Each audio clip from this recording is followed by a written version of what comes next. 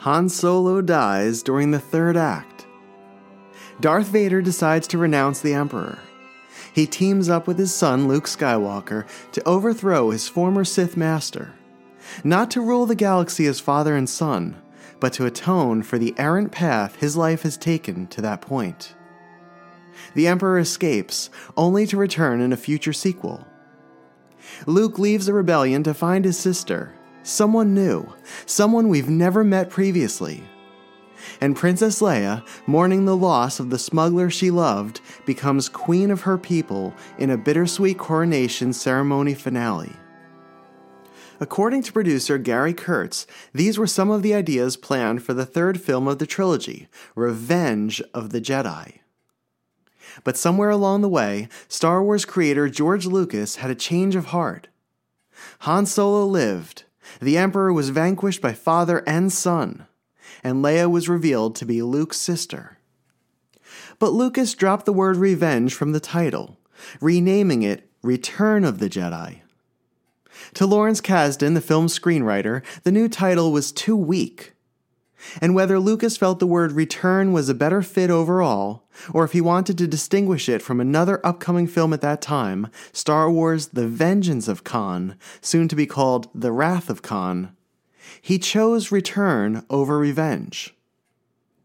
Through Luke, the era of the Jedi returns, achieving a balance of the Force once again. Through Vader, the former Jedi returns to the side of light, casting away the armor of the Sith and joining the spirits of Obi-Wan and Yoda as Anakin Skywalker. The film's title shift occurred only mere months from its premiere in May of 1983.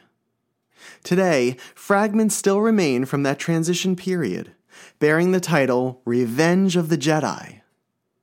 These remnants exist as unused movie posters, promotional patches, paperweights, script drafts, and toy packaging art that never made it to retail stores. But good ideas are never discarded, but saved for future projects. And 22 years later, George Lucas released his final Star Wars film in the Skywalker saga, aptly titled Revenge of the Sith. This is a look at some of the rare Revenge of the Jedi items that survived, in the form of pre-production vehicle packaging and heavily desirable proof cards. This is a conversation with friend, author, and fellow collector Matt George about the Return of the Jedi action figures and memorabilia in the latest Hakes auction, number 234. This is also the answer to the question, how much do cardbacks and clear bubbles matter to collectors? And this is Star Wars, Prototypes and Production.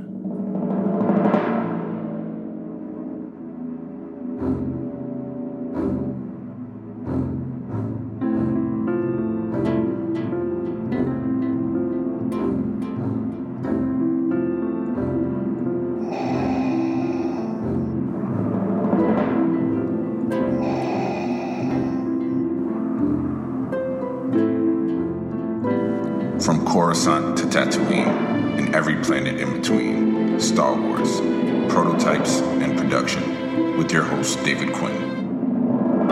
Vader. It's a trap! Yes, Master. Whoa, we're gonna have company! Have to stand and fight. The more you tighten your grip, Tom, the more star systems will slip through your fingers. I want to learn the ways of the Force and become a Jedi like my father. The Force will be with you, always. Matt George, welcome back.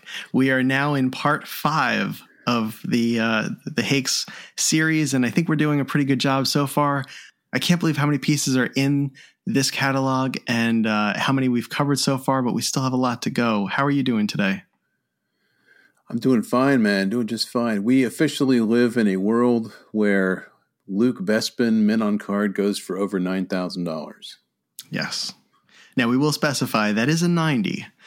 So the card, the figure, and the bubble all received a 90. However, Matt, you and I have talked about this. It is terrifying to put that kind of money into that figure because what can go wrong? Well, that particular figure, as you might recall, has 2 different weapons taped to the bubble. So there's twice as likely chance that one of them is going to fall off, which would take that subgrade down from a 90 all the way down to an 80, and it would take your overall grade down to an 85 with it. So at some point, whoever bought that should solicit the help of a physicist to figure out the best way to display that piece without putting, with putting kind of the least amount of pressure on that tape, because that's a lot of money gone if that thing falls off. It really is. The difference between an 85 and a 90 is enormous. We're talking thousands of dollars. But as far as I'm aware, I think this is a new record for that figure. Yeah, obviously, we don't know what goes on behind the scenes. One may have exchanged hands that we weren't aware of, but as far as I can remember seeing, that's the largest dollar that I've seen one of those go for. I think any Empire Strikes Back figure. Maybe with the exception of like the Zuckuss or Forlom kind of one-offs. Mm-hmm. But yeah, crazy. We were just talking about kind of 31 backs as a part of the first Empire episode, and lo and behold, that Luke Bespin goes and has itself a $9,000 day. It's incredible. So knowing that sold for $9,000, looking back on the 31 back B Luke Bespin figure that's in the Hicks auction that's graded in 85, what do you think that one goes for now? Well, I think we were talking about 4,000 or so. I think it'll still be in that ballpark. I agree. I mean, if people are aware that one sold for 9,000, this might bump it up a little bit. But yeah, I'd say somewhere around 4,000, maybe a little higher. Crazy. Amazing. Yeah. So, and then we in the last episode we covered the rest of the Empire Strikes Back offerings from this catalog. There were some really beautiful ones. You and I had both agreed. I mean, this collection of Empire Strikes Back stuff is, it's some of the nicest pieces that we've seen as far as high grade and really quality stuff in a long time. Right. And it's not just a character here or there. It's pretty much across the board. So someone clearly went out of their way to assemble a high grade collection of, I don't know if it's just Empire, but it looks like, as we'll get into here, there's a lot of high grade Jedi stuff too. So I assume this was all part of one collection, but kudos to that person for assembling such great quality items here. Yeah, and I can't get over how many figures and characters were represented too so far, and we'll see if that continues in the Return of the Jedi line. Yeah, well, I'll preface the Jedi by I refer to Jedi stuff as Jedi garbage, mainly to get on Stephen Ward's nerves. But hello, Stephen Ward. I will say that Jedi was always my third favorite. There was always kind of A New Hope, and then Empire, and then 50 Feet of Crap, and then Jedi. But I've got a new appreciation of Jedi, really since Disney Plus came along. It's the one that I rewatch the most. It's got a really high rewatchable factor to it. I don't know. I just kind of grown to appreciate it more and more here over the last couple of years. I grew up as a Jedi kid, and by the time I had really started to get the toys and was old enough to really understand the films, Jedi had come out. I think the first time I saw it was in the theater, and then I saw it again at my school in like first grade, and I just absolutely loved it. To me, as a child, it was the one that I felt like I could explore the most. Like going to Jabba's palace was something that was really interesting. The Forest of Endor was a fascinating place as well too, and I just felt like, again, seeing Luke Jedi, as a Jedi Knight was just really cool too. So it's a great film. It's a fun one. I think now I'd probably put it at my third or fourth favorite, with Star Wars and Empire always vying for first place, but I love them all. Yeah. Well, I was, I think, 6 when it came out, and so a lot of my early memories of Star Wars is that film, and I remember the figures coming out before I'd seen the movie, and then looking on the back and seeing the 2 Ewoks blacked out, and wondering, that blew my mind as a kid. I'm like, holy, how special are these characters? You can't even see them yet. I went through the same thing, and just, you wound up staring at those silhouettes and just wondering what is behind that for so long. Was it a disappointment, or was it something exciting for you when you finally figured out who they were? Oh, dude, I was pumped. I had the plush Wicket and then the plush Paploo that I carried around everywhere when I was a little bit, everywhere. So, I'm still an Ewok fan just because I liked him so much as a kid. Yeah, people say that they're cutesy, and too cutesy for Star Wars. But when you really look into them, I mean, they're sort of cannibals, and they're kind of savage. They're not. They're bloodthirsty miscreants. They're exactly. Yeah. Like, they're not cute and cuddly. They will cut you. They will eat you. They were very ready to take out our heroes upon their arrival to Endor. Yeah.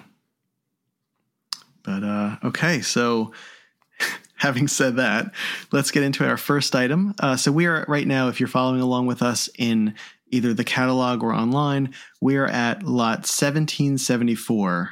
And it is a Star Wars Return of the Jedi loose first shot action figure. It's the Emperor, and it's been graded by AFA at an uncirculated U90. So that means it was most likely removed from a sealed Kenner baggie. And Matt, you and I were talking leading up to this conversation, and you had mentioned something about the color of this Emperor.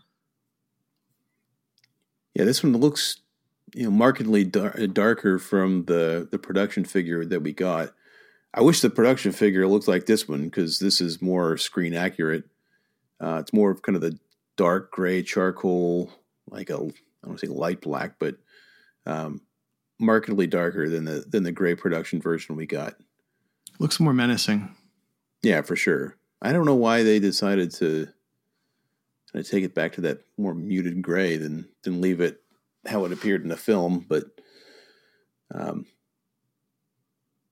regardless, this one, this was another character. We've talked about kind of the Sears Cantina aliens, and then the 45 back from Empire. When you look at first shots for Return of the Jedi, just in general, they're tougher to find than some of the earlier releases. But for whatever reason, the Emperor has turned up more frequently than the other characters from Return of the Jedi. Doesn't take anything away from this one. U90, great condition. I mean, the paint on the eyes looks really, really good. So if you've been in the market to get a first shot of some kind of a main character, this is a really good option to go for here, I think. It's really nice. And I think, for a little while over the past few years, the prices on these have dipped a little bit. Mm-hmm. And I think interest has dipped, and I see it starting to rise again.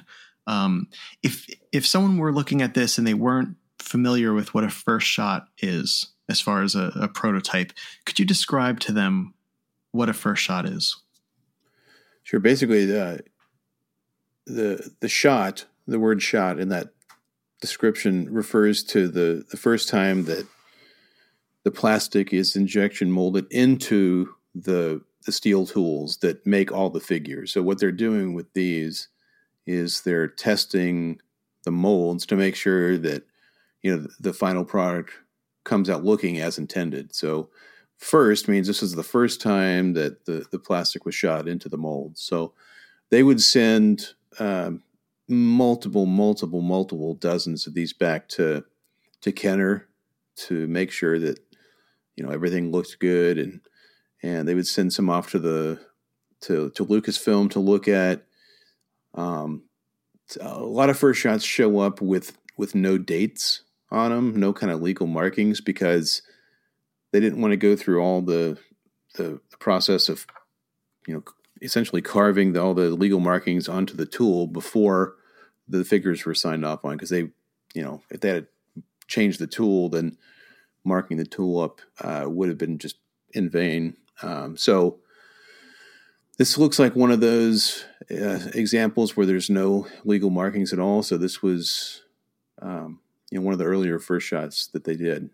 And usually first shots will show up in non-production colors for just kind of in general, in terms of first shots, not necessarily Star Wars, but just in general. Star Wars, for whatever reason, I guess they had more plastic on hand ready to shoot that was close to what the figures would look like ultimately. So there's not a ton of non-production color first shots out there for Star Wars, but this is one of them. We were talking about earlier, they went with that lighter gray in production. So here's a chance to own a pre-production item that is in non-production colors, and it's in one of those rare cases where the non-production color is closer to what was seen on screen than what we got in stores. I checked the catalog and the online catalog, the photos, to make sure that there wasn't a difference in the print, and it really does look like it's darker in color for both. So unless it's just darker because it was up against a white background, it's hard to tell, but it really does look darker compared to the production version. So this is a nice piece, and I think it's somewhat of an underrated piece as well. Yeah, it wouldn't shock me if this one kind of shot up to where we were seeing them, 4 or 5 years ago. We're talking about how not uncommon it is to see one of these pop up. It's more common for these to pop up in kind of that production color gray than it is this darker gray / black, I guess. So I think the interest in this piece should be significant. It's already got 6 bids. It's up to $1,925, so it's almost at the low end of the range at $2,000 to $5,000. So curious to see how this one does. Where do you think it winds up? I think it's $2,500 to $3,000. Okay, it wouldn't shock me if it went for even more than that, just because it's more screen accurate than the production version, and not the same thing as a production figure just with no dates. Right. And people do look for things that are markedly different from the pieces that we had.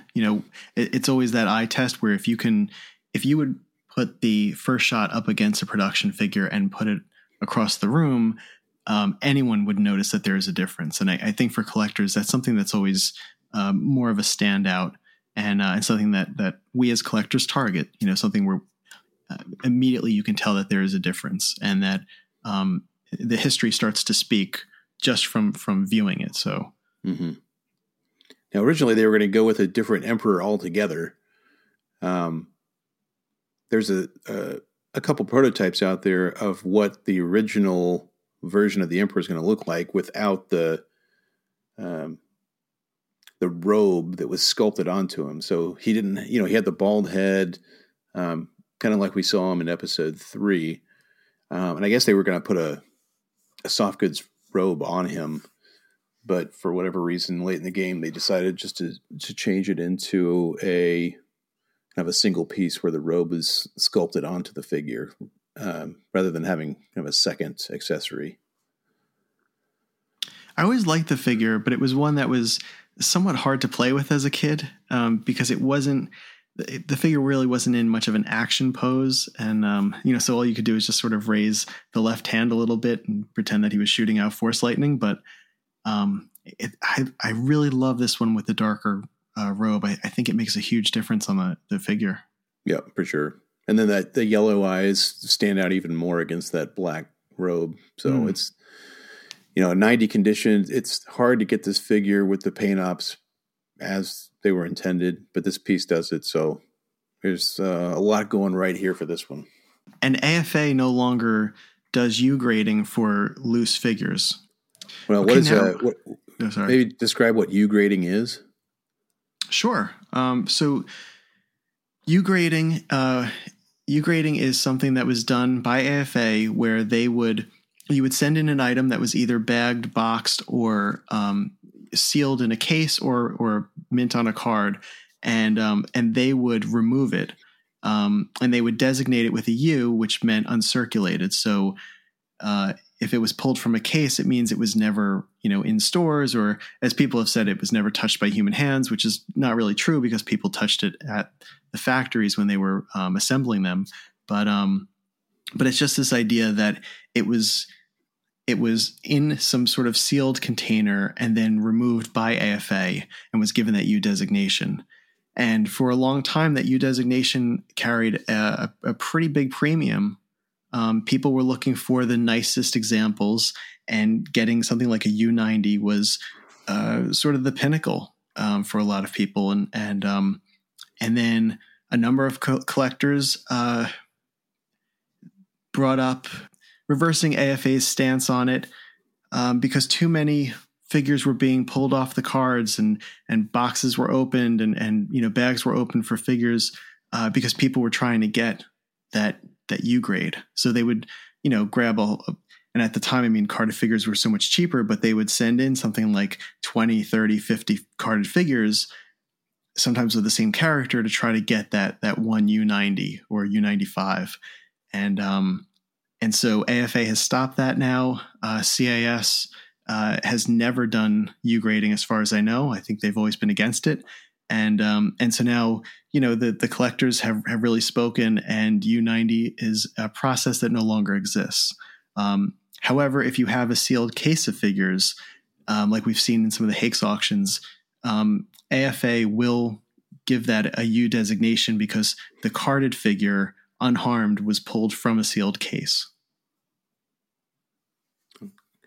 Yeah, good explanation. Now, uncirculated, it's very common in other hobbies, but usually those hobbies don't require a product to be materially altered in such a way as we see it in toys, where you have to physically take the figure off the card, and then that MOC is out of circulation forever. So I think it was probably uncirculated grading was probably a function of kind of what was going on in other hobbies, but the collectors, to their credit, spoke up and said that's something that, it's not good for the hobby long term. So let's go ahead and make a big stink about it. And it worked. And to your point, no one does it anymore. So pretty cool to see a grassroots effort like that really take hold. I think it was around Celebration in Anaheim in 2015 where that kind of came to a head. And, some of our friends led that charge, and pretty cool to see folks out there make a difference like that in the hobby. Yeah, and I think AFA ended it somewhere around 2018 or so, where they stopped U grading. So yeah, anything that has a U grade that's loose was, I guess, before that 2018 cutoff. Mm-hmm. So just planning on bidding on something, just know that if you see uncirculated loose, it's an older grade, but it doesn't take away from this piece at all. This looks like it would regrade at a 90 if you were to send it in again. So, all right. I think we've beaten a dead horse on that one. Well, we've thoroughly explained it, which was very good. Yeah. So we won't spend 30 minutes talking about every one of these items, but no. That was pretty cool, and curious to see where it ends up. So now we're going to get into proof cards. Matt, I did the math on this. And so in this catalog alone, Hakes is offering 16 of the 50 Revenge of the Jedi proof cards that were available. So if you have the funds to do so, and you'd like to collect 30% of the entire Revenge of the Jedi proof card line, you have the opportunity here at Hakes 234. So what we're looking at are, as I said, 16 Revenge of the Jedi proof cards. Matt, would you care to explain to somebody what a proof card is? Sure. Similar to what a first shot is, where, they would inject the plastic into the mold just to make sure that the figure turned out as anticipated. Same kind of thought process here on the proof cards, where they would print these out, send them into Kenner, Kenner would circulate them internally just to make, any kind of notes on them and make sure everything lined up. But they would send it off to Lucasfilm. They'd have to sign off on everything. And the cool thing about the Return of the Jedi, it's got some of the coolest proof cards because, there's the Weequay, was called Skiffguard, but they made that change. There's a proof out there with Skiffguard crossed out and Weequay put on there. And so there's some cool items to collect within the Return of the Jedi proof card world. And in my opinion, the Revenge of the Jedis are one of the reasons why it's fun to collect that stuff. There's a lot of people out there that focus on Return of the Jedi, and this is kind of the pinnacle, but putting together one of these sets is a really cool way for a Jedi-focused collector to have their collection stand out. And here's a great chance for you guys to get a really significant run started on the Revenge of the Jedi proofs. Now, these particular proofs, they're not rare, but they're not common. I think that as far as the population of these goes, I think somewhere between 50 and 60 sets are out there. That's the number I've always heard. I don't know if anyone's done an in-depth study on populations of these, but I'm sure they're probably somewhere in that ballpark. But here, the big change came, obviously, where they made the decision to go from Revenge of the Jedi to Return of the Jedi. So the fact that we already had proof cards being circulated internally at Kenner shows how late in the game the title was changed. So the funny thing is, if you were to see a Return of the Jedi proof from this time period, they're a whole lot more uncommon than the Revenge of the Jedi proofs. It's kind of counterintuitive. You'd think the unproduced would be a lot more rare than what wound up being made in production, but not the case here with these. In the Star Wars proof card collecting world, Revenge of the Jedi proofs are known as the most common. You're right. It has the Revenge of the Jedi logo. And then I've noticed, I think there are 3 other differences that I've seen that I could point out. If you look at the bottoms of the cards, they're squared, whereas a normal production card back is rounded. And then the punch, which is the little part up at the top of the card back that you can actually poke through and then hang up the item in that negative space in that hole on a hanger in a store. That's shaped differently. It's much thinner. And then the card stock too on some of them can generally be thinner. And it looks closer to, if you've ever seen the Made in Mexico card backs, it's a little duller and sometimes not as shiny as well. Yeah, and it looks like we've got some good characters represented here. The one of these that goes for the most money is, unsurprisingly, Boba Fett. We've already got 5 bids for $76.27, so it's almost to the $10,000 to $20,000 range. It should get there with the kind of the heightened interest in Fett here of late. But historically, from my recollections, the more common ones were anywhere between $1,000 and $1,500, maybe even a little less for the less popular characters. But now I'd be shocked if anything went under $1,200. Even though these are good characters, like a character like Snaggletooth at an AFA 80, that's probably the lowest one. Maybe the Bespin security guards guy, but that's an 85.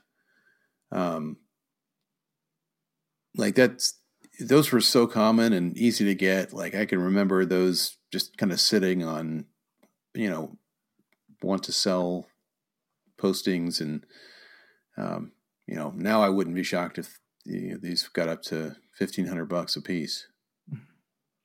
And all of them have the free 9-num image, the offer on the front. And so I mentioned before that there are 50 of these, and the way that it works out is this is essentially a continuation of the 48 backs that we saw in Empire Strikes Back, and now it's on a Jedi card with the 9-num offer. And so it was 48 characters, and then there were 2 other proof cards that we'll get to eventually, and that are a little more special, a little different, and that equated to the total of 50. Yeah. So we got Luke. Old original Luke release is here. AFA Love this card back. Yeah. I mean, AFA 85 plus, so the condition here is fantastic too. There's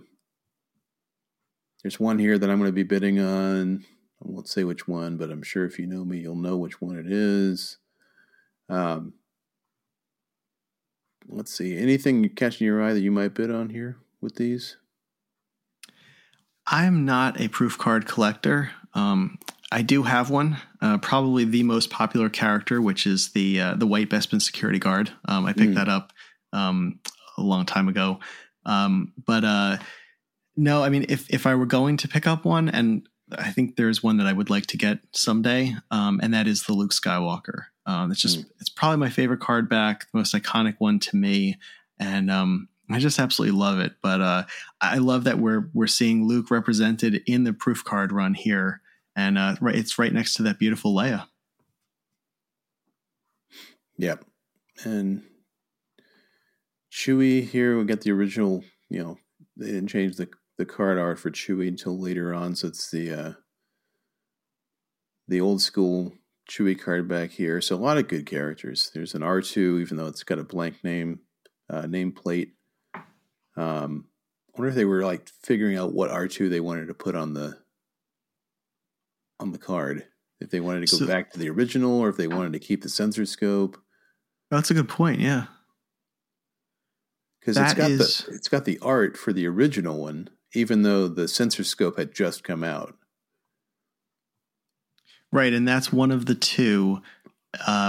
So it's that one, and then there's essentially a blank back one, and those are the 2 that equal the 50.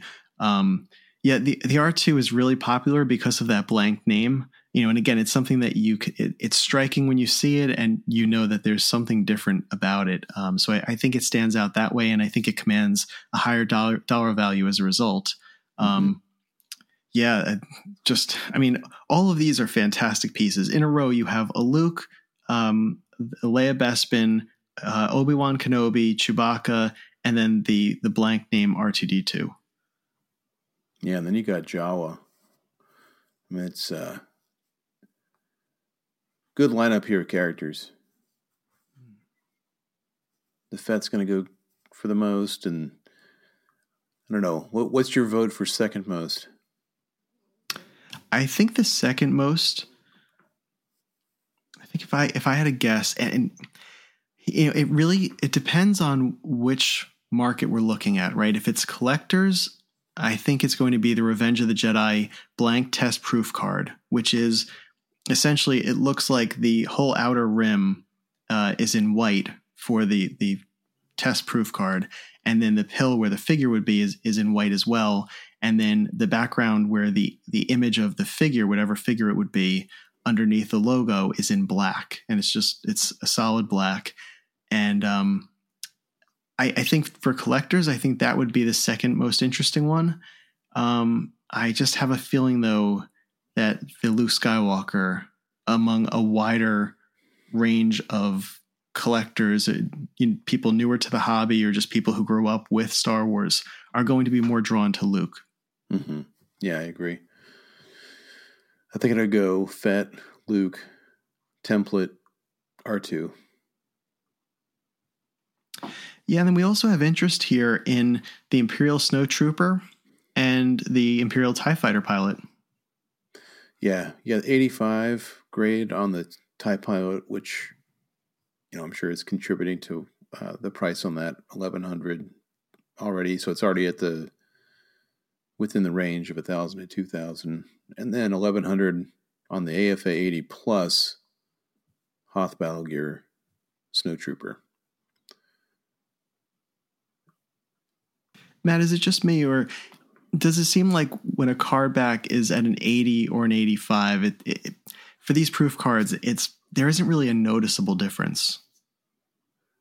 No, I just you're paying this much money. You're folks feel reassured having an 85 versus an 80. That you're spending this much money. It's investment grade at that point. So people are paying up for the better grades, even though if you were to bring someone over that knew absolutely nothing about toy collecting and showed them an 80 and an 85 proof, they're likely not going to be able to tell any difference. Yeah, and we've seen a premium on ones that are at an 85 plus, or a 90. The 90s will draw in a huge premium at times. But I mean, all of these display beautifully, and they're great characters too. I mean, ones that we talked about already with The Empire Strikes Back and Star Wars, and then there weren't any Jedi figures on this because they were only showcasing the first 48 figures. Yep. And then let's see, anything else we're talking about in here? 21B 85. It's already at 1,000. That's another character we talked about during Empire that you have to worry about the tube coming out of his mouth on this one. It's a safe purchase. Yeah, it's a character that is increasingly popular out there with collectors. It seems, based on the prices we've been seeing. This one's already at 1,000. It's not an 85 plus, it's an 85. So it's trending right up there along with the Snowtrooper and the TIE Pilot. How do you think something like the IG-88 or the Tusken Raider will fare? The IG-88 should go for quite a bit more just because of the popularity of that character. It's in a little bit better shape, 80 plus versus 80. But I think they'll both get within that, within the range, and I think they'll hit, $1,500, something like that. And we've seen, there was a point where proof cards were white hot for a while, really in sort of that 2015 to maybe 2017 era. And then they cooled off a little bit. And I think we're starting to see a resurgence now. Do you feel the same way? Are you seeing that as well, where people are getting back into them and starting to pick up these Revenge of the Jedi proof cards? Yeah, from what I can tell, just kind of looking at the groups and seeing what people are collecting out there, they seem to have followed a very similar trend line to kind of higher graded mocks out there. So yeah, I think that's an accurate assessment from what I can tell. Okay, well, whichever one you decide to bid on, I wish you the best of luck with it. It's a great group, and again, if people are looking for one to add to their collection, they certainly have a number of great choices to choose from. And if you're able to get all 16, then congratulations, you've acquired 30% of a full run. Cool to see those come up. Next, we have a Return of the Jedi C-3PO figure. It's on a 41 back C, and it's the Canadian transition card. So Matt, I wasn't too familiar with this, but I did a little research into it. And actually, I pulled this up from the Canadian Star Wars Galaxy, which is a great website. It says, the very first appearance of the Return of the Jedi logo came on just about any Canadian carded Empire Strikes Back figure that was lying around in late 1982 and early 1983. The Admiral Akbar mail-in offer was a promotion Kenner was running to promote the upcoming movie Return of the Jedi, due for release on May 25th, 1983. All figures with the Admiral Akbar offer in Canada came with the sticker version of the offer. No printed versions of the offer were ever released. Kenner affixed the Return of the Jedi logo and the round action figure offer stickers on the card front, as well as the Admiral Akbar mail-in offer detail sticker on the reverse of the surplus action figures in Canada at the time. ESB action figures as early as 32 backs and up to 47 backs have been found in Canada with this trio of stickers affixed to them. The majority of them are 45 and 47 backs. It is important to keep in mind when purchasing these types of figures that a complete carded figure of this sort would have all 3 stickers on them. Many of these stickers, especially the Return of the Jedi logo, have been removed by individuals over the years. Take special notice of the Return of the Jedi logo sticker itself. It was created with a special double bar reminiscent of the previous Empire Strikes Back logo, where the word Star was placed on top of the current movie logo and the word Wars was placed underneath. This changed to the more familiar logo where Star Wars was placed entirely over the Return of the Jedi logo for the subsequent Return of the Jedi issue action figures. So that last part is basically saying that Star was on top of the logo, Wars was at the bottom for Empire, and then for Return of the Jedi, Star Wars was basically put on the top of above the logo. But on these transition stickers, they kept it the way that Empire Strikes Back was, and then they just made it look like the racetrack continued around the sides. So just a really nice, with that double racetrack, a really nice piece. Supposedly this is one of the most common, if not the most common, figures to have this transition sticker. And there is an exact version of this on the SWCA, the Star Wars Collectors Archive site. And yeah, it's just, again, a really nice one. Pretty rare and pretty popular right now. I know zero about these and have zero interest in them, so I can offer absolutely nothing to this conversation. Right now, it's at $2,400. The estimate was $1,000 to $2,000. So I was surprised to see it rise this quickly. If you click refresh, you'll see that's at $33.39. So as we're speaking, this just happened? Yeah. Oh my gosh. Okay. All right. So it's really popular. This might be one of the bigger surprises of the auction. Someone's eavesdropping on your analysis there. Wow. Okay. So Matt, if you were going to take a guess, a random guess, does this stay at 3,300 or does it double the high of the estimate and reach $4,000? Let me shake my magic 8-ball here. I mean, it's just too much momentum this early. There's still a good week before the auction ends. That's when we're recording this, and just to see it go up this high, I mean, I'm really shocked. Yeah, if you were to do a sort right now on number of bids, this has the most bids of any item, along with the Palatoid Death Star droid 20 back 75. Both of those have 13 bids. So, okay. Yeah, that's for whatever reason, this has just caught the eye of a couple of people out there. Mm-hmm. They're really going after it. And it jumped $1,000 from the time we started this conversation until now. It's crazy. I'm glad we covered it. I mean, yeah, that's totally a surprise, but it is a really cool looking card. The extension stickers, or transition stickers were a great way of extending the line and using all of these older Empire Strikes Back era cards. So, yeah, just a great piece, and good luck to whoever just overpaid for it. Yeah, well, is this one the one that's the biggest compared to the high end of the range so far? I think so. Yeah, that's crazy. Of all the pieces. Yeah, that one's already exceeded its estimate, and it's on its way to doubling the high end. So crazy. Okay, now we're going to get into the 48 backs and the 65 A backs for Return of the Jedi. So these were the first releases domestically by Kenner, and we have a 4-LOM, we have a Zuckuss, a Jawa, a Lando Skiff. Is there anything that catches your eye here, Matt? So this, let's see here. 85Y on the 4-LOM. No bids yet. It's one of the few items that doesn't have any bids.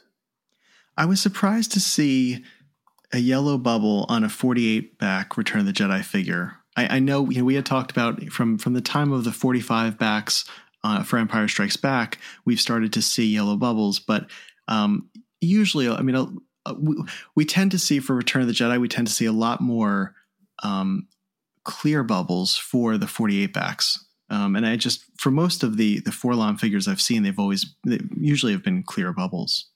But this one's nice. You always had the weirdest, like, card back. Can't really, I don't know. You can't really make out what's going on there. You see a head, and there's just looks like just a pile of stuff with a head on it. But I don't know. Yeah, and most of it's in the shadows anyway. Yeah. Yeah. This is a really nice looking one. If you zoom in on the figure, I mean, the figure looks fantastic, looks brand new. It's a shame that the bubble is yellow. I think if the bubble was clear, right now the value code on this one is $1,000 to $2,000. I really think that's high for this figure. Mm-hmm. I think if it was a clear bubble, I think it would possibly get into the $1,000 range. But I just, right now there are no bids on it. I can't see it. I don't know. I don't think I can see it going past $700 or $800, and I think that's even a little high. Yeah, agreed. Now we start getting into the 65 backs, and a lot of these have clear bubbles, or were graded as clear, but have since turned yellow, so they've got a slight tinge of yellow to them. But man, when people see clear bubble Return of the Jedi stuff, they go crazy because. Yeah. The main drawback that exists with collecting Return of the Jedi stuff is they just don't display well because of the yellowing.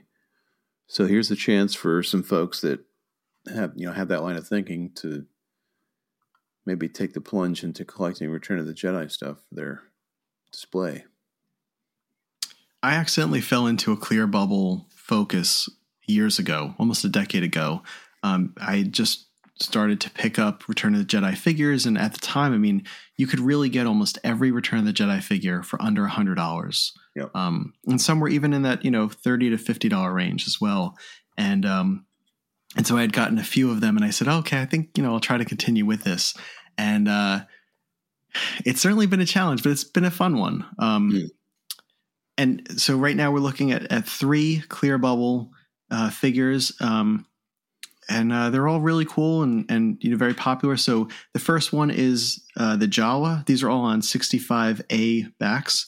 The Jawa is on a 65A back. The Lando Calrissian in Skiff Guard disguise, which is one of my favorite figures, is 65A. And then the Admiral Akbar is a 65B. And they're all graded 85s, which is really impressive, especially for ones with a clear bubble. Yeah, you just don't see them pop up. That Akbar, man, that's going to go for some cash.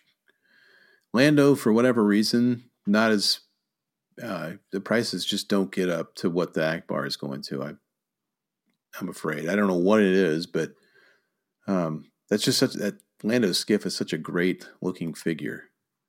I mean, I remember when they came out, to a 6-year-old kid, the fact that him and Leia Bausch had helmets that came off was just like mind-blowing. So I've got real fond memories of this particular character. I think what's going to hold this one back is his force pike has come off of the bubble. That looks like the tape has come off. It's not bad though, because it's such a larger accessory. It's displayed the way that it's come off of the tape. It's now in front of him, and so it does. If you're looking at it as a display, it looks like that's how it's supposed to be. If you are a collector, if you're familiar with the item, you know that usually it's on the side. But I always found the helmet for Lando Skiff amazing, and I remember being a child and just being shocked at how well it fit over the figure's head and how perfectly it stayed and just how beautifully it was designed. Just being a little kid and looking at it and going, there's something really special about this. My other figures don't have this.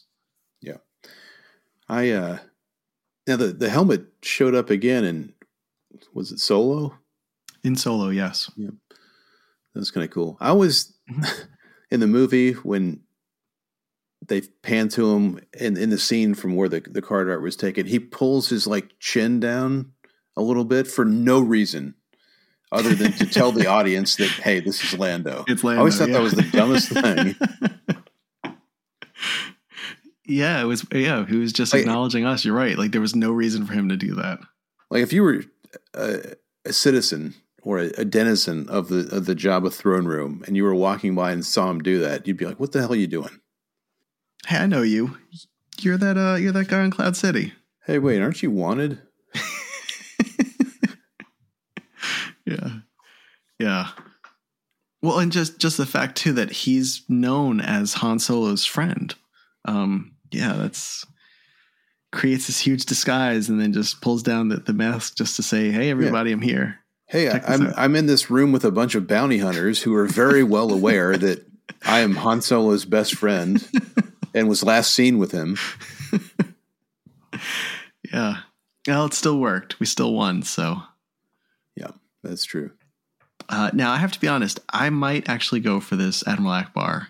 I have a small Akbar run of carded clear bubble figures, and I realized yesterday I have a yellow bubble B. So I'm considering going for this one, selling my yellow bubble, and then using some of that money to pay for this one. But I would love to have this. I do think this is going to go very high, though. Yes. I think it could easily go for over $1,000. Agreed. And they're so tough to find in clear bubble. And this card back really pops with that. I like how they put him on the aqua backdrop. So he's like in water, it looks like. But it's this is one that I could see getting up there for sure. And then the 9 num right next to it or right below it. Another 85 clear bubble. His gun has fallen out right of the tape. So that 90 subgrade on the 9 num would be an 80 at this point, but it's just people don't care. They really care about that bubble. Well, so it's not a clear bubble. According to Hakes, it says here at the time of grading, the blister was clear and has since yellowed slightly with age. So I do think that we're actually going to get a lower end result with this one than something like the Admiral Akbar. Yeah, look at that. Okay. If you go back to the Admiral Akbar for a second and just click on the image of the figure in the bubble, it is very rare to find one that has accessory still taped. Mm-hmm. But the paint on this one, the figure just looks perfect. You know, the outfit is white. The paint is perfect on it. His face looks fantastic. Again, to find one without a price sticker that's unpunched, you know, I think I'm going for this one, but I honestly can't sell this one enough. It is a gorgeous, gorgeous figure. Agreed. And I've got a clear bubble, but mine's a 75. And I don't normally collect anything that's less than 80, but I had to get that one because you just don't see them in clear bubbles come up at all. Yeah, you really don't.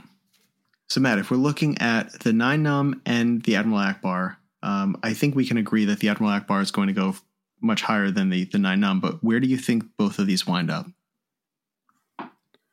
I think the Akbar will be 1,500 with buyer premium. And then the 9 num, I think it'll get to just under 1,000. Okay. I do think that the slightly yellow bubble, and more so that the gun has fallen from the bubble from its tape, I do think that's really going to affect this one. So I think this one's going to get maybe toward the high end of the value code, which is $400 to $700. It could push maybe 8 or so, but I can't see it hitting 1,000. Yeah, I think it'll just get maybe right under that. I think it'll be kind of towards the higher end of that range, but yeah, it's too bad about that gun. Yes, and if you're going to bid on any of these, make sure that you go to the Hakes auction site or into the catalog and read to see if the blister has yellowed. Hakes has done a really nice job. What they'll do is at the end of the listing headline, in parentheses, it'll say clear blister if the bubble is still yellow.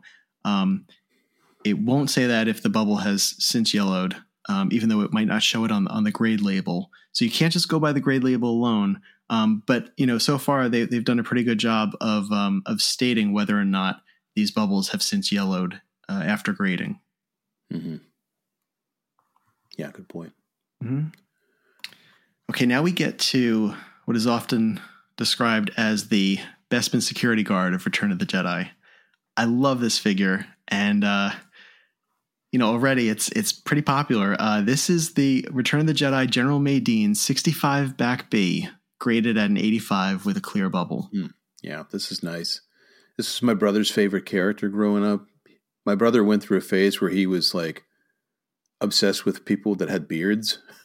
And so, I mean, even though his was artificial, my brother really had mad respect for that beard. So I wanted to get him a carded figure for his collection. He's just getting into toy collecting. Oh, nice. And I've never been able to come across one that had a clear bubble. So I'm likely not going to be able to, spend what the money is going to take to get this particular one for him. Just because, yeah, he it's a lot of money to put for a gift. But I just want to take this time to call out how lame the weapons are for Return of the Jedi figures. Some of the weapons. I'm going to say most of the weapons. Let's just look in this 65 pack, the figures we've looked at so far. Sure. Lando has an axe, but awesome that helmet works with aside. the figure. That's cool. Yeah, he is carrying Screen accurate.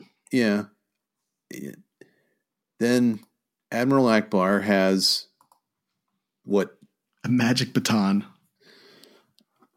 I know this is a PG-rated show. I won't go into what I think that. Nope, it's a magic baton. And then here we got General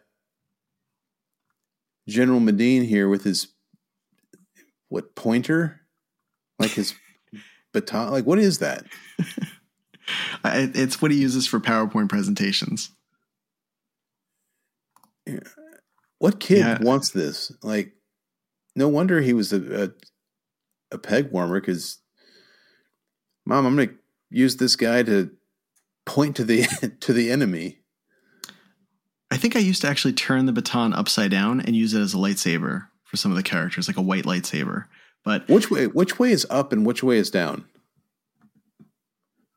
That's a good. I mean, I've always thought of the larger part was the top of it, or like the upper part of it, but and you hold the bottom part of the staff. But to be honest with you, I thought it was the opposite. Like, because I assumed it was a pointer, like he's showing what the plans are, and he's using that as like a teacher would. And his console on the card art looks like a Commodore 6400. I don't know. This is the most 80s character that there is, I think. Mm-hmm. And the sideswept hair as well, too. Yeah. Yeah. Anyway, I've derailed our conversation. I think if he had come with a Bespin blaster, or even the type of blaster that Nine Numb came with, I think people would have liked him more. Any weapon? A weapon? Yes. For some reason, batons and sticks seem to be really popular among these Return of the Jedi characters. So, yeah, we haven't even got to the Ewoks yet. Yeah. All right, I digress. But anyway, so the estimate for this General Madine is $400 to $700. Right now, the current bid, there's 4 bids on it. Current bid is at $440. I was honestly really surprised because I picked up a 65A General Madine last summer, I think, for $150, graded straight 85s. And it's one I was looking for a while. I thought that was a great price. I think it's a clear bubble. I have to go back and check, actually. But for this, does this go higher from here? Does it go higher from $440? Yeah, I think this one will get, I might be wrong, but I think this one will get to 1,000. They're so uncommon. You just don't see them. They really are. And they were part of that peg warmer group, where you would see them in clearance bins all the time, or just, sitting on a shelf for literally a few years. And, so to find one with a clear bubble still, unpunched, no price stickers, straight 85s, gorgeous. Yep. Agreed. I guess the question is, Matt, how much do you love your brother?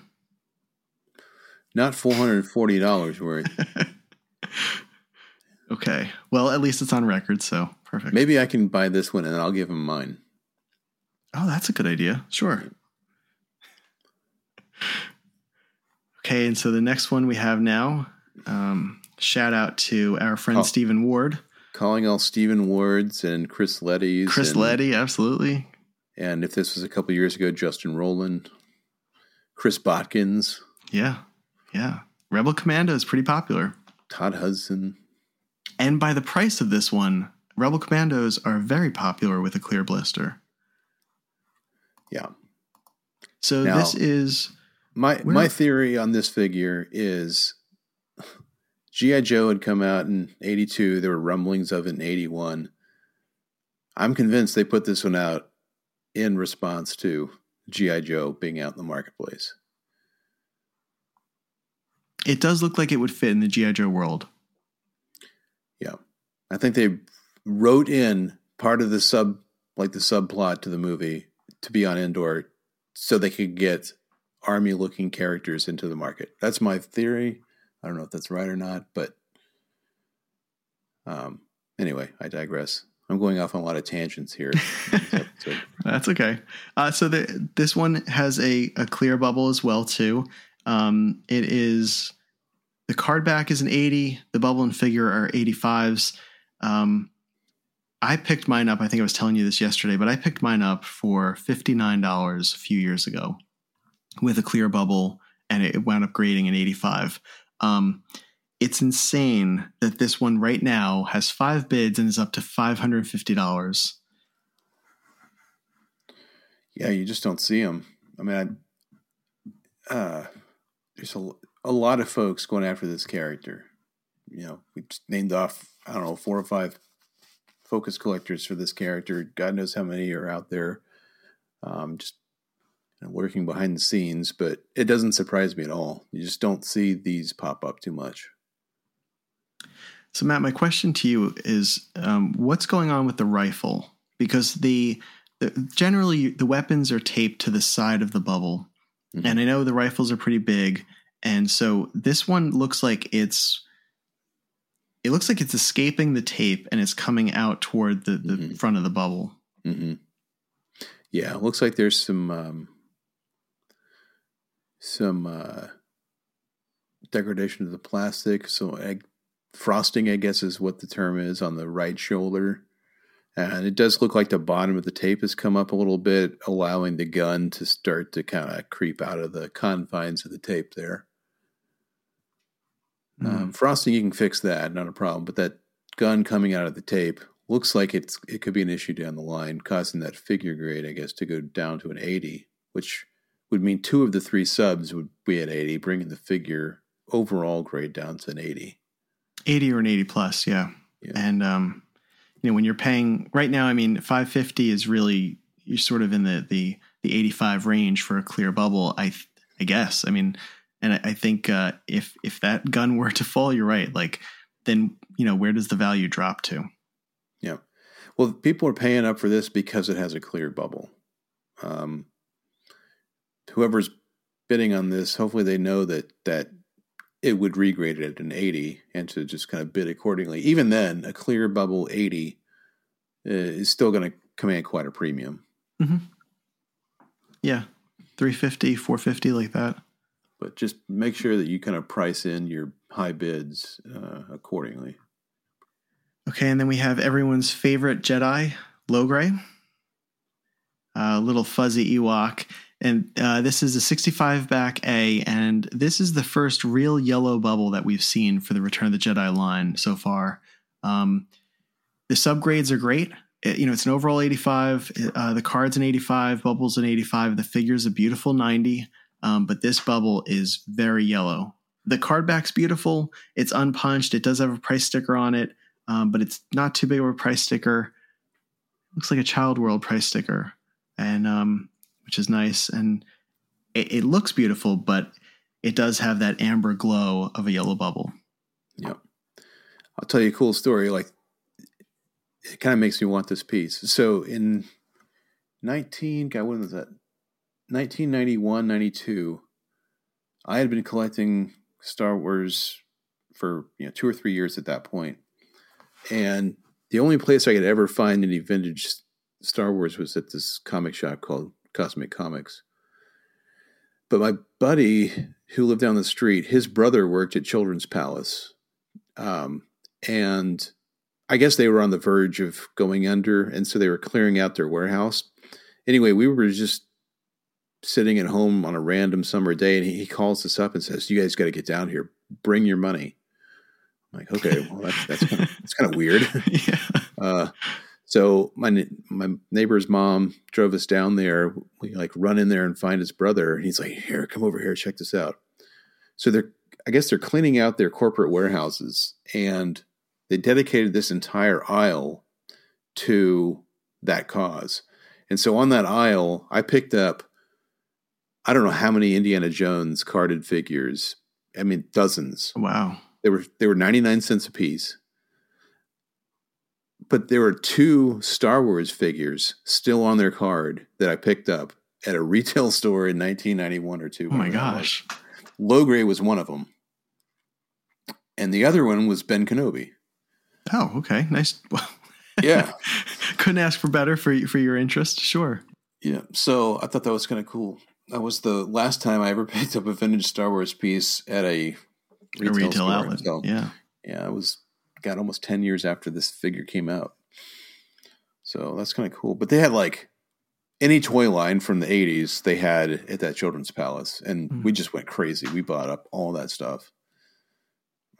Anyway, pretty cool story. But anyway, that's got me that interest heightened on this piece because it's got that price tag. It's almost in the exact same spot that the one I had was at, but mine was 99 cents. Well, so this one's deceptive, and it might actually work out in your benefit if you go for this one. Again, it has the price sticker. Some people don't like that, the yellow bubble, but it's really a beautiful piece, and the fact that it is an overall 85, the figure's a 90. Right now it's at $200, and I think the estimate is $400 to $700. Matt, I can't see it hitting $400. No, maybe because it's an 85. It's has got a 90 chance. Yeah, but the thing about this is his staff is probably not going to fall loose. Right. No. Because it's got its own. Look, the bubble was designed with that staff in mind. So there's support.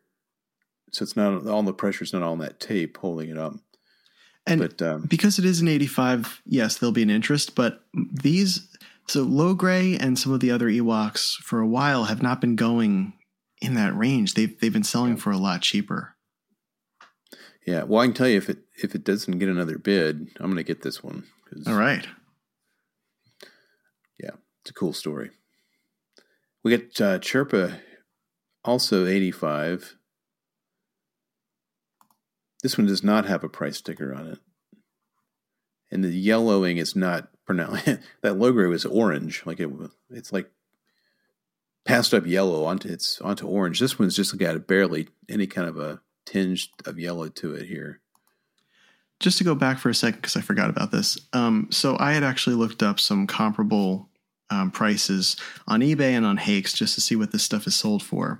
A clear bubble Rebel Commando graded at an 85 sold for $202 on eBay on February 27th. So not too long ago. There were case scratches on it, and it wasn't as nice as this one, but it was still an 85. A yellow bubble sold for $400 on eBay in December of 2021. A Logray, an 85Y Logray sold for around $250 recently. And now with the Chief Chirpa, what do you think of this one? This one's weird. It's got an 85 grade, it's got an 80 bubble subgrade, but it looks like there's just like this random piece of tape that's in the bubble. Now, I don't know if like it was at one time holding that staff in place, but the staff seems to still be magically either still attached to the bubble somehow or magically hovering in the air on the edge of the bubble. So I don't know what's going on with this piece of tape here. Where do you see the tape? It just right in front of the figure. Oh, okay, like on his chest. Yeah, all the way down to the legs. There's just a yellow piece of tape on the front of the figure. I've seen this actually happen with certain figures where the tape will fall away and the item will still stay stuck because some of that adhesive is still connected somehow to the in between the bubble and the item. But yeah, that's wild. You do rarely see 85s. However, as we've talked about numerous times, if that weapon does come loose, then we're looking at an 80. I mean, it's almost certainly got to come loose if that is in fact being held on just by sheer will. Tape gradu left over from when it was on the bubble. Mm-hmm. So I have a few comps here. So on February 13th, a similar figure, 65A, 85Y, sold for $318. And then at the June 2021 Hakes auction, a Clear Bubble 80. What do you think that sold for? Clear Bubble 80. Mm-hmm. 400. 584. Nice. Yeah, shows you the power of those clear bubbles. So this one is currently at $242 right now. The value code is $400 to $700. Matt, what do we think? 400. Okay, I could see that going for 400. Yeah. And here's another character with a stick as a weapon here. This one's not even a deadly stick. It's got like a dull end on both sides. Yeah, so bang up job Kenner on all these weapons here. Okay, the next figure though does have a blaster and has a unique gray blaster to Return of the Jedi. Yeah, he comes with a dress too. Yes. So this is item 1802. It is a 65 A-back squid head.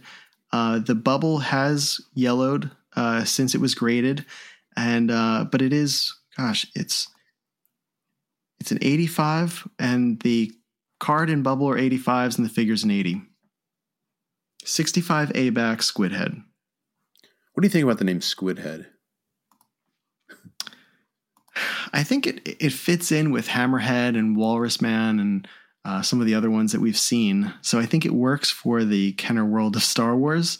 It is pretty accurate. It does look like he has a squid for a head. Mm-hmm. But it's cool one of my favorite. Oh, sorry.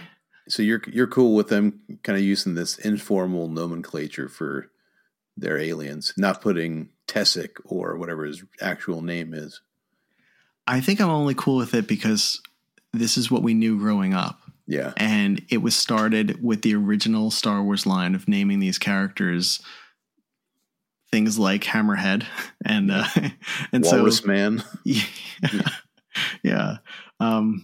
Which are, I mean, these are not creatures that would be in the Star Wars universe as far as we know anyway. Squids and walruses and hammers. Prunes. And hammerhead, prune face, sure. Yeah, prune face. I mean, that's a really strange one. But I guess it's easier to pronounce than, is it Oromarco? Let's get Vanis on here. He's the prune face authority. Yeah. But this is, I really like Squid Head as a figure. I've always liked it. I've loved the sculpt. I feel like, you know, as a kid too, getting this, it came with a cape. He had this kind of long skirt, like it's not even a skirt. I don't know what, like a cloak wrapped around him, and then he had a belt with the gun, and the detail on the figure was great. Mm-hmm. And he's never been one, unless you get a clear bubble high grade. He's never been one that has really increased in value. I liked him growing up because his gun wouldn't come out of his hand. So I never lost the gun growing up.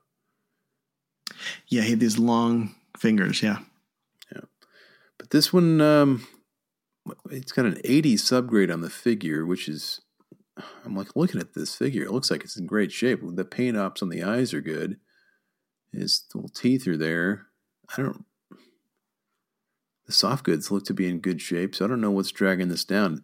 Has the gun fallen out of the tape or something? Hard to tell why it's got an 80 figure grade. But there could be some discoloration to the cape.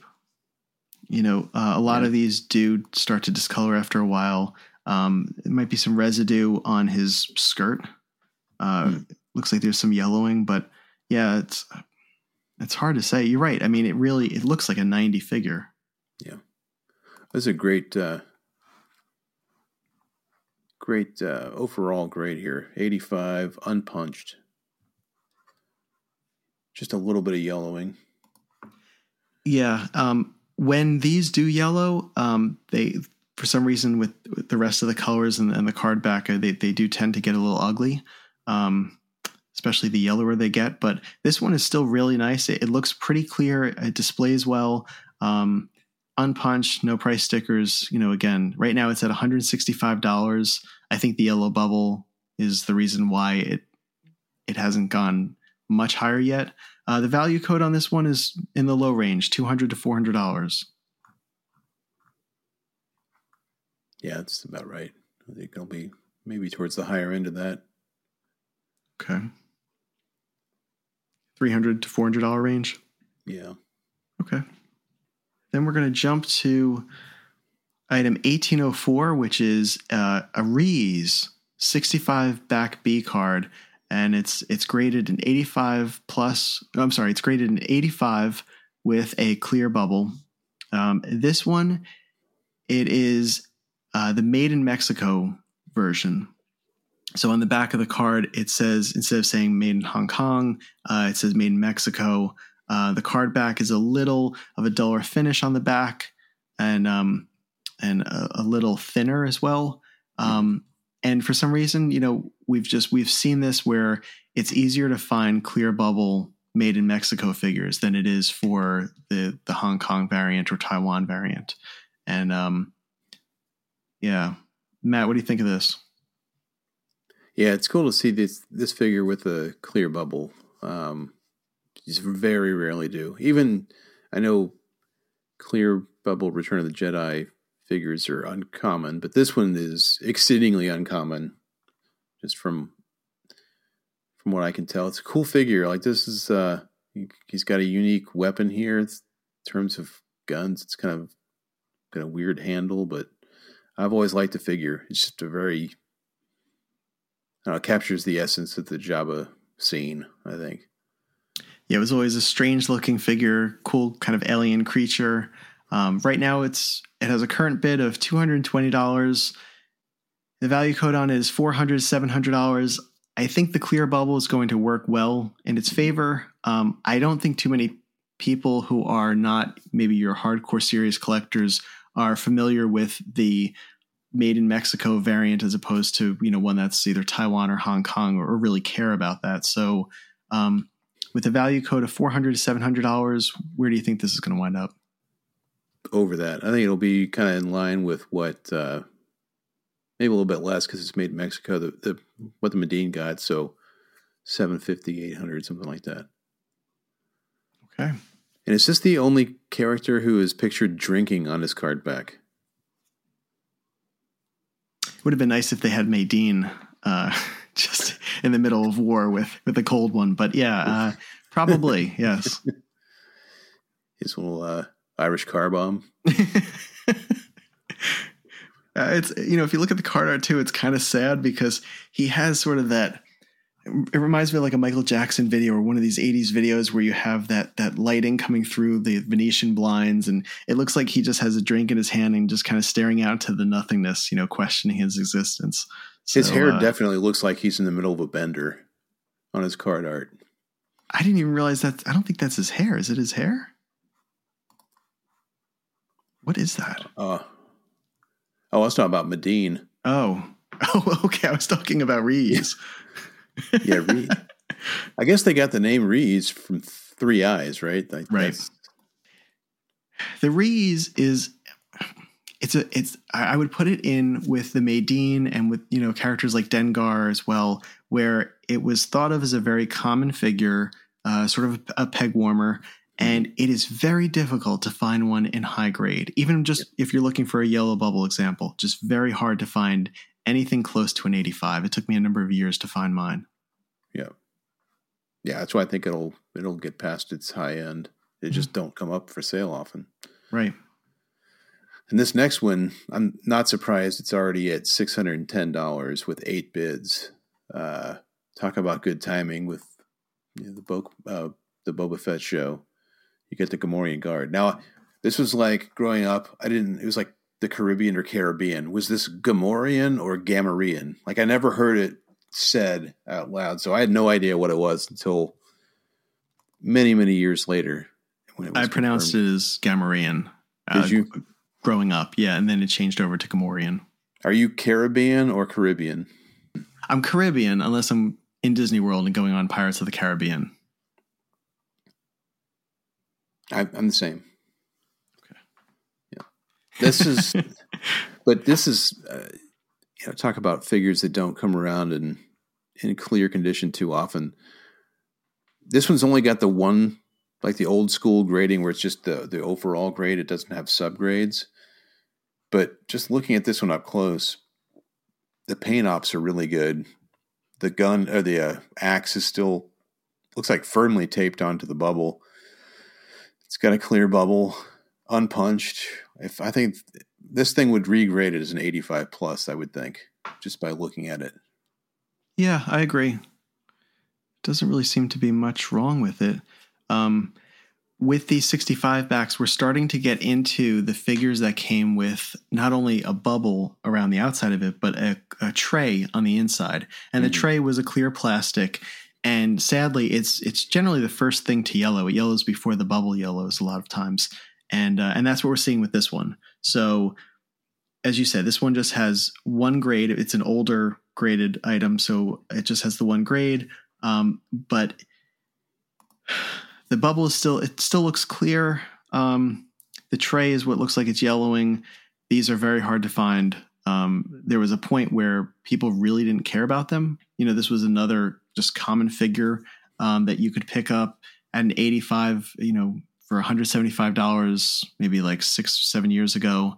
Yeah, this is. Do you think this one's going to be one of the more popular ones? It's up to $600 right now, but do you think that's going to continue?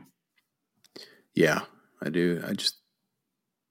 They're so tough to find. This one displays well. I know it's got the yellow inner tray, but you can barely tell. Just with the color of the backdrop, it kind of blends into that. So it doesn't take away at all from the figure. So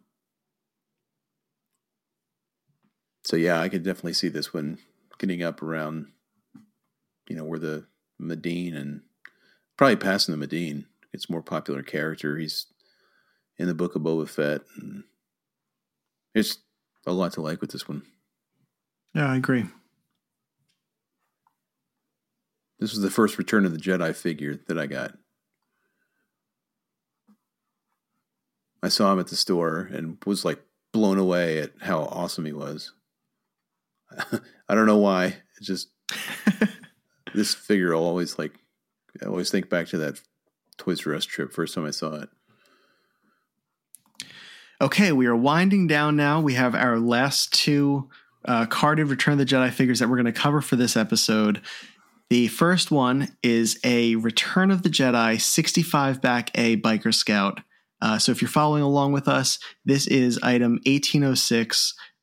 It's graded at an 85. It has a yellow bubble, so it has the Y designation. It's punched, and the subgrades here are an 85 for the card, 85 for the bubble, a 90 for the figure.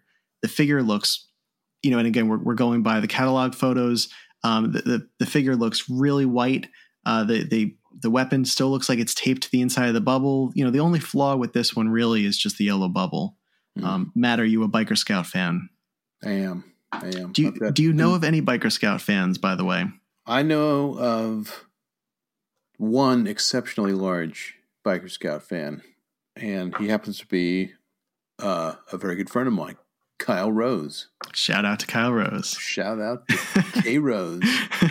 Hey, we love him. Yeah. So we know that he would like this piece. Do you like this piece? I do. I've got a couple of these that are 85. One of them, I think it might be made in Mexico. It's got a clear bubble. Otherwise, I'd be on this one here. So the estimate for this one is $400 to $700, which to me feels low. Matt, where would you be on this? Yeah, if this was punched, it'd be up there with the. It's not clear, so I don't think it would be up there with that Akbar, but it would be kind of up there with the Medine. I think his popularity kind of trumps the Medine clear bubble. So I think I wouldn't be shocked if it got up to $1,000. There's certainly been a Mandalorian effect with this character. We saw him last punching Baby Grogu in a bag, and the finale of the Mandalorian first season. I can't believe Ted Lasso would do that. Yes, the actor who played him was Okay, so you think it could hit 1,000? I wouldn't be shocked. I think it's gonna. I think it's going to get towards the higher end, maybe even past that high range, and then buyer's premium on top of that. I think it get close to $1,000, which is crazy. But that's where the market's going.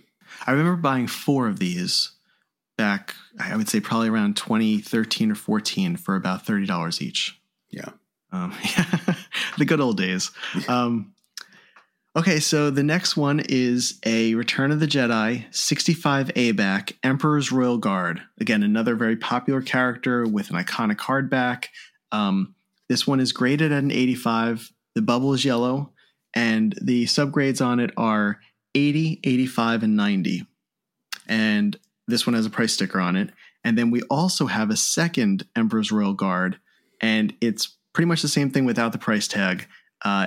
It's punched as well. The grade is 85 overall, and then it's 80 for the card, 85 for the bubble. The figure is a 90. The main difference is that this one for the 65B is clear. And that is well reflected in the price between the two. The first one right now is at $242 for the 65A with the yellow bubble. And for the second one, Matt, what is the current price with 10 bids? It is at $1,100. It's crazy. It really is. Yeah, the next bid is $1,210, and then you tack on the buyer's premium. Like, this is, I can't say that I'm shocked, because someone put one of these up years ago with Clear Bubble, and I remember the price that it got was just astronomically high. And this was years and years and years ago, before the market really got nuts. Mm-hmm. So there's always been something about this character. I think it's partly because the card art is so great.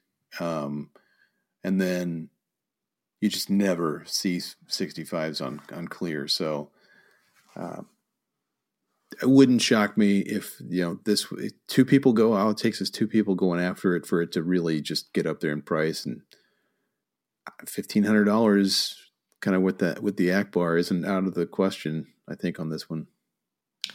Wow. What, really? It wouldn't shock me. Yeah. Okay. Yeah, no, I think you're right.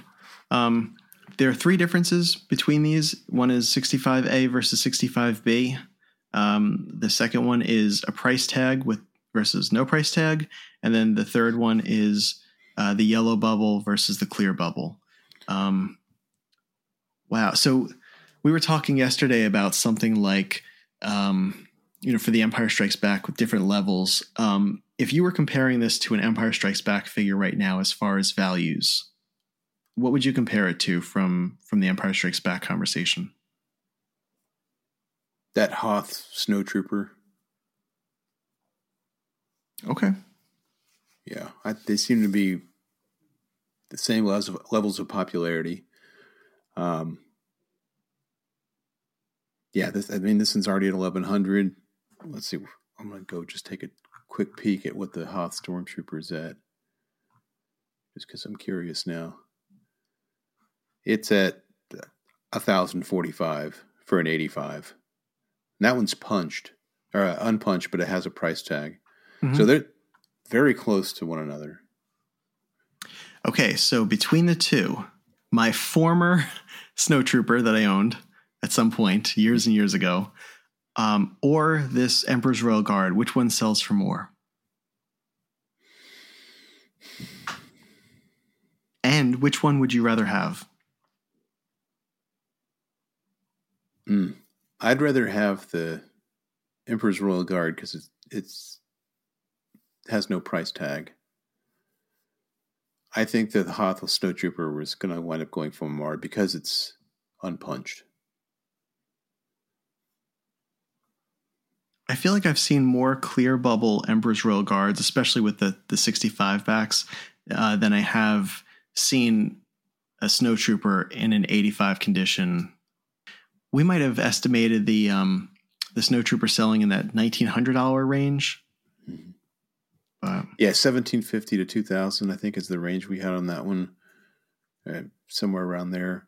I think this one's going to, again, I wouldn't be shocked if it was $1,500. I don't think it's going to quite get to what the Hoth Snowtrooper is going to get to. Okay. All right, so that is a look at the 65 back carded figures and the 48 backs and the Revenge of the Jedi proofs from the first part of the Return of the Jedi section in Hakes 234. Matt, is there any particular item that stands out to you, or are there a few items that stand out to you from this lot so far? Obviously, the clear bubbles are the big story here. I think we're going to set some records for Return of the Jedi. I'll affectionately call it Jedi garbage. But I really like that Emperor first shot with the more screen accurate color. There's one proof that I'm going to be going after. I'll not say which one, but I'm sure that you can figure it out. Bespin security guard. We know. If you've ever had a conversation with me. I really like the clear bubble Akbar, Gamorrean, not Gamorrean Guard, and the Emperor's Royal Guard. Some really cool items. It's just I'm still trying to compute in my head that Return of the Jedi carded figures are going to go for over $1,000. And see, I think this makes sense. And this was the point that we were talking about during the Empire chat, was if you look at these movies, it really, it's not like there's Star Wars and then there's the rest of these films, or the Star Wars figures, the first 12, and then the rest of these figures. I think a lot of these figures are just as desirable in different ways and just as popular, though. For me, the most disappointing thing so far was that we haven't seen a Jedi Luke. And as far as, appearing on a 65 back card, that's one of the few omissions that this Hakes auction, as a larger auction, is had with it. I was shocked also to not see a Leia Bausch. Yes, those were the two that really stood out. They've covered most of the figures that were released in the 65 backs, but yeah, I just look at it where it's like Luke Jedi is probably the most iconic Jedi figure to come out. And again, that might be my personal opinion because I'm a Luke Jedi collector, but it just felt weird not seeing a Luke Jedi figure with this. Yeah, and the guy that had all these figures, he might have wanted to just keep it just because of Luke Jedi's prominence at the end of Mandalorian Season 2.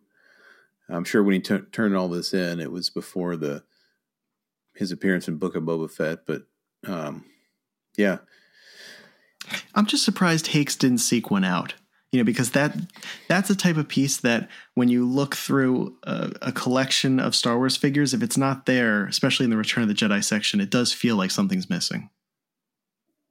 Yeah. And spoiler for later on, we will see one on Power of the Force card, but it would be nice to see his rookie card on here. Mm-hmm. And we also see one as a miss card as well coming up. So, but again, this is a great offering. Matt, I'm with you where I think that U90 Emperor First Shot in what looks to be a darker robe is really exciting. It's one that initially when the catalog came in, we started looking through it. I just kind of blew past it because I thought it was just a regular Emperor. But it does look really nice in the darker robes. Yeah, for sure. Well, I hope you win that Bespin Guard proof that you so desire. And the mysterious proof that you so much desire. Some of these clear bubbles are interesting. I think the prices on them are already pretty high, and they're probably going to go much higher from here. But I'm going to watch some of them. I really like that Akbar. I think that Akbar is beautiful. And it'll be interesting to see where this Kenner Canada Return of the Jedi transition sticker C-3PO winds up too. I mean, we just saw it jump, I think it was $1,100 over the course of our conversation. So yeah, craziness. Be fun to watch. Okay, well, stay tuned for part 2 of our conversation. Matt, as always, thank you so much for being a part of this. And if anyone is looking to get your book that you co-wrote with Stephen Ward and Gary Borbage, it's called Engineering an Empire. Where could they get that? They can get that at engineeringanempireBook.com, or you can drop us a note on Facebook.com/engineeringanempireBook, or you can come to ICCC where I will have a booth. And you'll probably have some nice stuff at that booth too, right? There will be items for purchase at that booth outside of the book. Yeah, we're basically calling Matt's table Second Hakes, so there's some good stuff there. I bet you'll be able to get some good deals there. I hope so. I think there's going to be a lot of excitement. So yeah, here's to the Nashville show, ICCC. Okay, so Matt, I look forward to continuing our conversation, to covering some of the 77 backs. There's some really interesting ones in here. And then we have stuff similar to the Empire one, where we have some really cool box flats and vehicles and items, and even a few really cool first shots and displays. So if you'll come back, I look forward to having another chat with you around the Return of the Jedi stuff. Absolutely. Looking forward to it. All right. Stay tuned on Star Wars Prototypes and Production.